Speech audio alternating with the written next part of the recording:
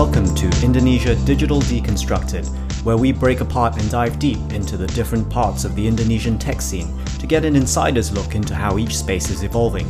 Leveraging off our research, proprietary insights, and working with leading entrepreneurs, we'll bring you the insider's view of the industry as we navigate our way around one of the world's fastest growing tech scenes.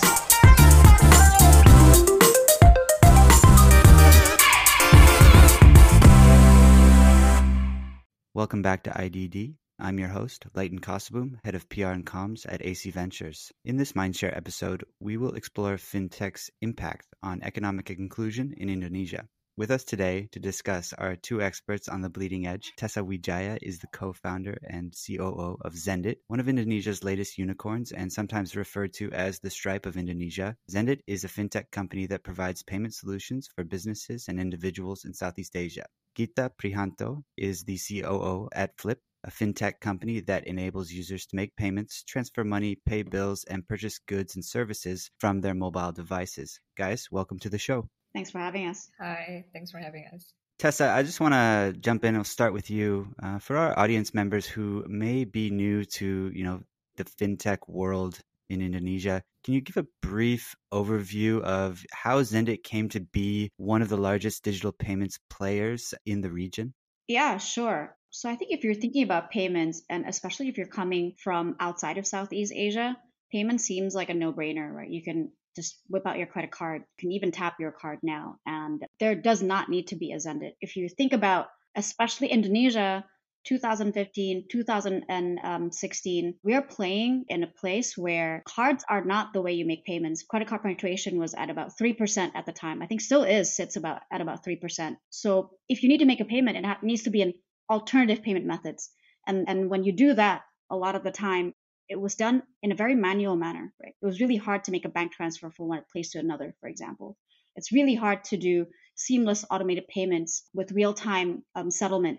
I know a lot of dry, boring words here, but basically payment infrastructure did not exist. And that was why Zendit was able to come in and really take over the market. We were the first to roll out world-class APIs, right? So a new way of making payments for a new kind of digital era. We're the first to be able to deliver fully automated payments. So if you need to do a refund, for example, you don't need to pick up the phone and somebody, types in the background and does a transfer manually. We're the first to bring in, customer success, world-class customer success that can solve for your problems in real time as well, right? Not just say, hey, wait up. So really, we've been so super hyper-focused on providing seamless payments for businesses that want to go digital. And that's why we've been able to succeed in Southeast Asia. And so what were some of the things that, you and Moses saw in SMEs in particular in Indonesia? What were the pain points that they were experiencing that you thought, hey, that's something we can solve. That's something we know. So how are you able to move to this newly digital world? I remembered I used to start my chats to customers, to partners by showing the contents of my wallet, which included probably like 3 to 5 of those little tokens because we had like multiple bank accounts, 3 to 5 different cards, e-money, this and that. Payments were super fragmented. Payments were super difficult to make in an automated manner. Payments basically was not existent online. And that was really the thing that we were trying to solve for, right? How does a country that have mobile penetration that's more than 100%, using Instagram, Facebook on a daily manner, people who are ready to come online, how can you essentially be able to operate online, make money online, and move to this digital world? And that's what we were trying to solve. So Gita, let's go over to you here for a second. Can you talk a bit about Flip's vision? Why is the company unique, and what role is it playing in driving economic inclusion in places like Indonesia? How are you guys, I guess, different than from the Zendits of the world? So Flip was built 7 years ago without having a North Star company in mind. We basically started with trying to solve a real pain point in Indonesian consumer banking, which is a costly interbank transfer, as it costed us about 6,500 rupiah to make interbank transaction, which actually the same money you can use to buy food at warung. So the founders then built a manual proof of concept process. They use Google form, Excel sheet for college friends. But 1 hour after they send that to family and friends, founders saw a stranger putting their name and transferring 2 million rupiah, which is a big money.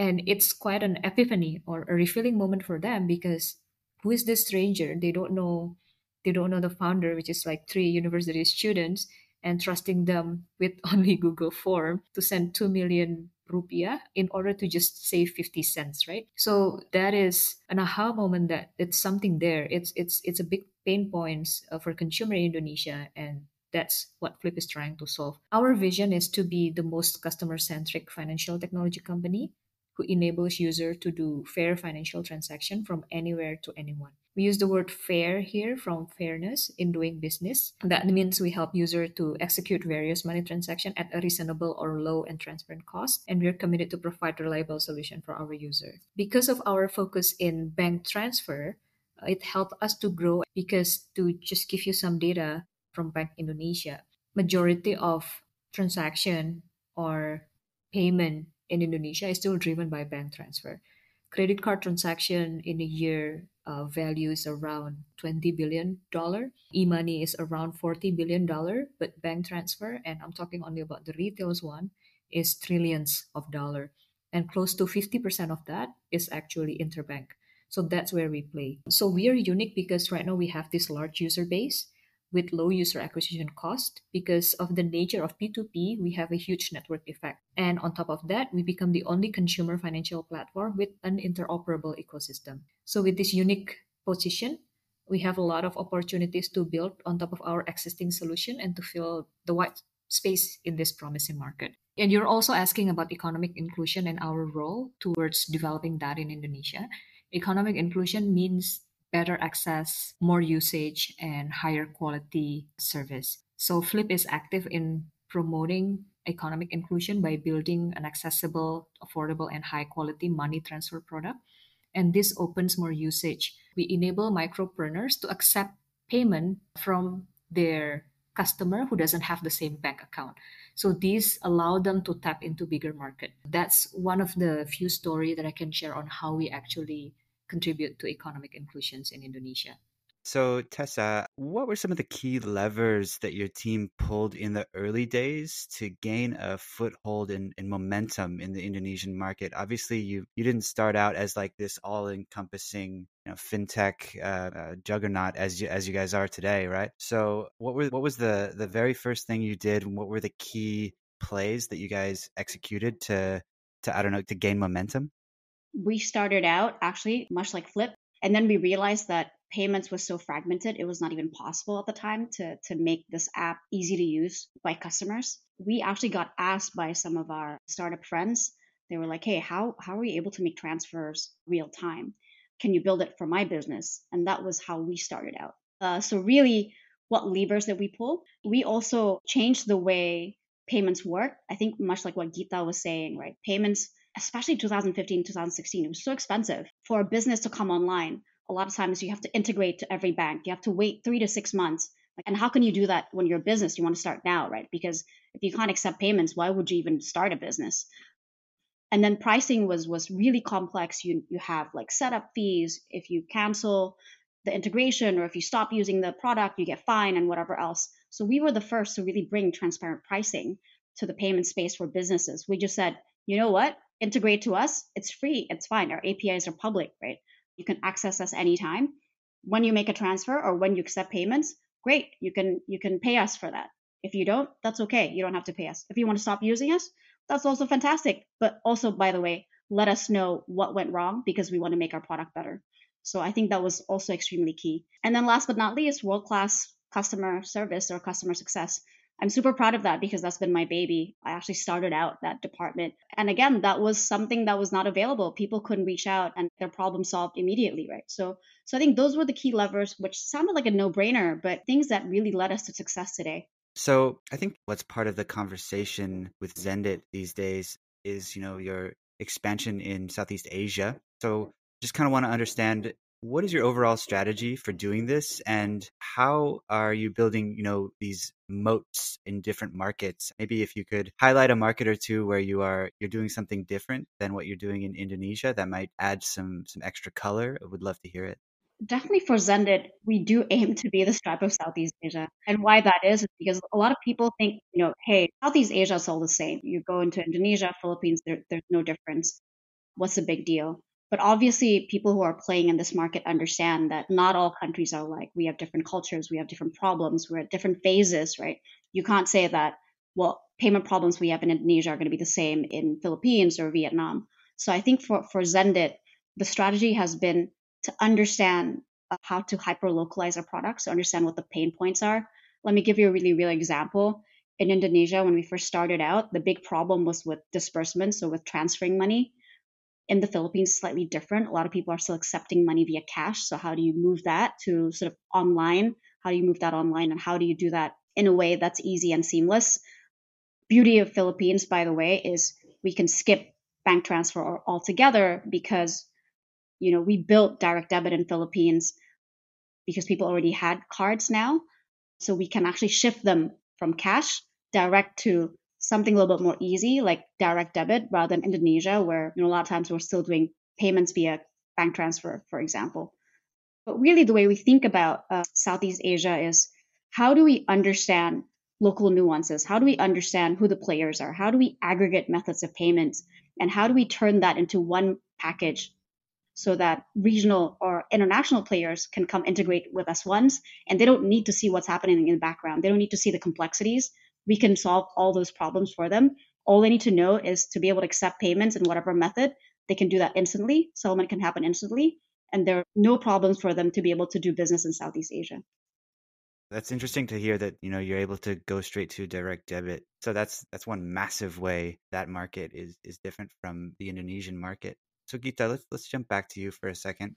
In line with kind of what she just mentioned, I want to understand Flip's remittance service a little bit more. Can you give us a background on this part of Flip, and provide maybe some color and texture about how important it is to your vision and your business at large? So just like any other products that we have, we call the FlipLook, our international remittance product, actually started with conversation with consumers. So when we talked to them, we found out that there is an overlap within our domestic transfer user with international transfer user, because some of them actually have these needs to send money outside. And what we understood from them back then is that the existing solution mostly are very expensive, have unclear SLA as well as unclear flow, right? So when we found that out, we feel that we already have the technology and big backbone on transfer, and we've developed it very well in a scale way for domestic. I think we are in the right position to actually tap on this. So we developed proof of concept. This is back in 2019. And then basically we share that to our select consumers, our select users, and the reaction was really well done. And then we checked again with the total addressable market, and we found out that there are up to $7.5 billion of value of people actually sending money outside of Indonesia. And there has not been a clear leader in the non-bank space. So that's why we were thinking, let's do this. And since then we developed, a product properly in our apps with dedicated team, dedicated technology, and we committed to actually grow this business. And this business definitely have important role in our overall strategy. Gita, in your view, what is there to be said about the rise of fully digital banks in Indonesia? We have players, like Bank Raya, we have BCAs making their play, Mandiri is doing theirs. What does it mean for the nation's underbanked population? And do you see any sort of potential cooperation developments between Flip and these incumbents? Is it, purely a competitive dynamic? I think digital bank right now is still trying to win the heart of the bankable segment, in my view, especially the affluent and mass segment in the urban and suburban area, because they are the lower hanging fruit segment, right? They are more technologically savvy. They understand and appreciate the value of easy access and convenience, and they also have higher economic activity. So it's great that we have the rises of full digital bank lately, especially during the pandemic, and I can see an increase in adoption continue going forward, especially within this segment. I think there are still some work that needs to be done in order to tap the underbanked segment for this digital banking. And I think at this point of time, I believe that they are still requiring a certain offline support. For example, offline agents, or working together with a retail store partner, or maybe a small branch. Because I think with the underbanked segment, there's still this eeriness, by having a lack of physical presence, right? So I think that's still the situation, but I'm very hopeful very hopeful, given enough investment in education, that the underbanked segment adoption will grow more, and definitely looking forward to working together, especially having the banks as our source of fund, for example, or having them as our destination account, and basically helping the users in this underbanked segment, those who for sure is cost aware, right? They want to save more, and help them to do interbank transfer once this adoption go bigger.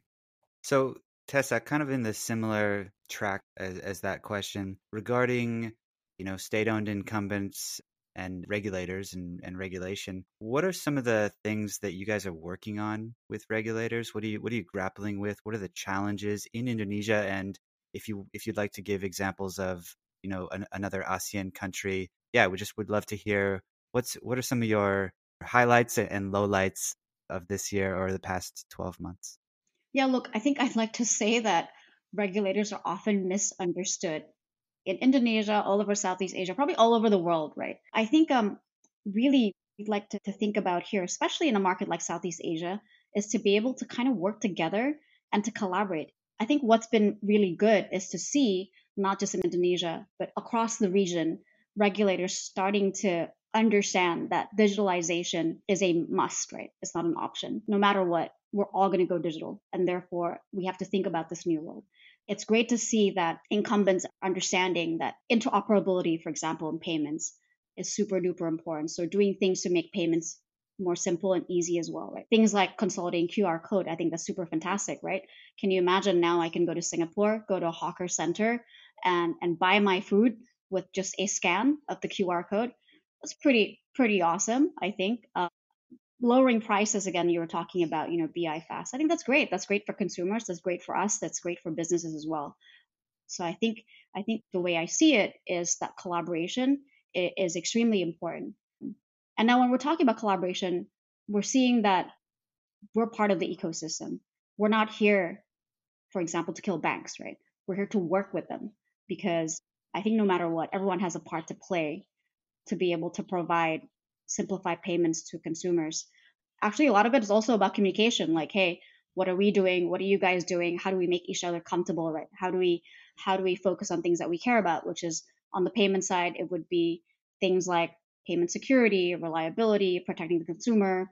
Obviously all that good stuff. And if we can work all that out, I think everybody can work together and get to that same finish line. In terms of working together and kind of, expanding sort of the halo of Zendit, can you run us through a few of your strategic investments, Bank Sahabat, Sampurna, DragonPay, etc., and how do these investments tie into your long-term strategy? So partnering, investing in the likes of DragonPay, I think it's a great strategy because we've already got people on the ground. We've got people who already have the right partnerships. We can also help out DragonPay with our tech, right? So it's a win-win overall. So I think that's really the way we think about expansion and investments and partnering. In terms of our investment in Bank Sahabat Sampurna, again, it's a no-brainer. They were one of the first banks to be extremely open to work with tech startups. They started working with us in 2017 when nobody else looked at us, right? I think we forget, by the way, now there are so many startups that everyone's open. But back in 2015, 2016, nobody knew what startups were in Indonesia. Chances working with banks were few and far between for Moses and I. So having the likes of BSS being so open, that's been fantastic. So for us, it was a no-brainer to make that investment so that we can develop even more products with them. For a bank, they're extremely agile, they're extremely open to new tech, and they've been very open to working with us together to develop new products. So I think exciting things to come. I want to kind of shift gears a little bit here because you guys are both the fintech and economic inclusion experts here. I want to invite you guys to just kind of ask top of mind questions to each other about where the space is headed, what each other's businesses are doing, just anything that might be on your mind. Tessa, why don't we start with you? Geeta, Zendit started as a peer-to-peer app. Obviously, we pivoted because we thought, wow, it's a really tough space to play when it comes to a place where payments is extremely fragmented. What are your thoughts now? What's it been like in the past few years working in the space where you're dealing with consumers and trying to attract them to come online? What are the challenges? So I think what we've learned is that when we try to create this solution for the consumer, we realize that for them, the product development is actually simpler in a sense that we just need to cater and we just need to solve that one job to be done. We just transfer money freely. So even when we started quite patchy, the customer understand it as long as we stay true and deliver with what we promised. And I think that kind of approach of focusing on the single job to be done and evolving along the way, it has been something that makes us where we are right now. The challenge that we have so far is to replicate the same success that we have in P2P transfer to other products. That has been what we have been trying to do with this network effect, and we've been growing pretty well with that word of mouth. I think that has been the highlight as well as the challenges that we are facing, but we are quite proud with the progress that we have so far. Any cool customer stories, by the way? Yeah, so maybe I can share a story when I spoke to some of our customer early last year, 2022, and we try to understand why did they use Flip, because he's one of our loyal user, and we talked to them, and this is where we found out about how we actually help the micropreneurs as well growing their business, because he mentioned that she had a home business and she basically selling things to friends and family through WhatsApp groups and through Instagram. And she said that with Flip, it helps her to convince some customer who doesn't have her bank account, right, to actually still make payment via Flip, because particularly this customer, she only have a Sharia bank account, and a lot of the user or the customer doesn't have a Sharia bank account, so they have to pay the interbank cost. And she basically just keep promoting us, why don't you pay me via Flip? It can help you, and it doesn't give you any cost. And I found, oh wow, this is pretty cool. We actually help this. For her case, it's a mom working homepreneur. I actually have a question, Tess. Maybe now it's my turn.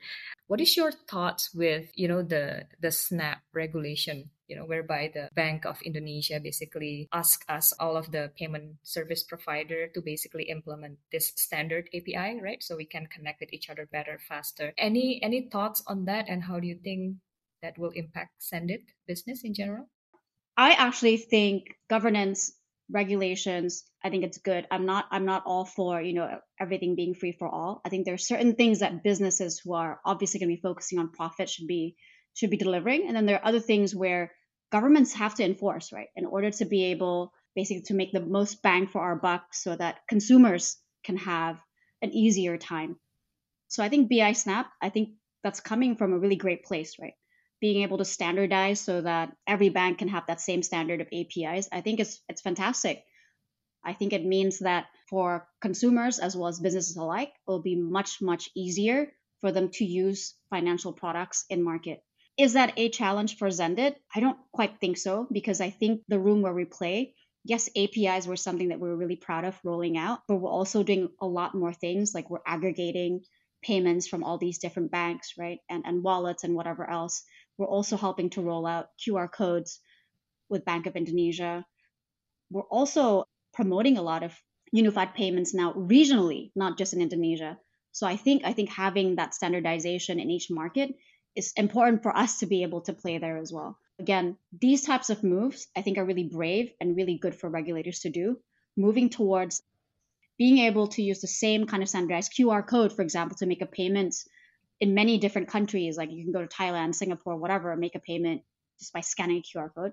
I think it's great. And I think with those kinds of push, it will enable Sendit to provide even better products for the businesses who come on our platform. Oh, yeah, I do want to ask a question. I know this is like a timeless podcast, or it might be around somewhere forever and ever, but it's close to International Women's Day. Yeah, Geeta, what do you think? I mean, we're a pretty rare breed here, being CEOs of tech companies, very male-centric world. It's 2023. You message for people out there, men and women alike, about the role of women in fintech. I think just in general in tech company and especially fintech, I would encourage a lot of leaders, both female and male, to basically promote and encourage representation within their leadership and especially their employees, because I believe by having women on board, it actually will be good for their business, right? Because with the representation, then you can understand more the behavior of, let's say, 50% of your users, right? Like your user must be 50% male, 50% female, right? And if you only have males in the decision making board, and if you only have males who develop product, you would not understand the specific pain points that actually cater to 50% of the market, and that would be an opportunity loss. So I would encourage everybody, especially the leadership, to start thinking about, having representation, in this case having female in your company, and especially in the decision making board, to help you understand your market better, to help you also understand your employee better, right? To help you understand your stakeholder better. And I think a lot of research has shown that the result of that is undisputably positive for the business. Yeah. What about you, Tess? What's your thoughts? Every year I get asked these kinds of questions, right? I don't want to be the cliche, or just because I'm a woman, I'm always asked the female centric question. But being at Zendit really opened my eyes. There's so many women who come in the workforce, so many excited young females coming in, wanting to participate in this whole fintech thing, wanting to make a change. And at some point, people drop off. And I think that's really sad. I think I agree with you completely. We need more female representation. But how do we do that? We need more women to stay in the workforce.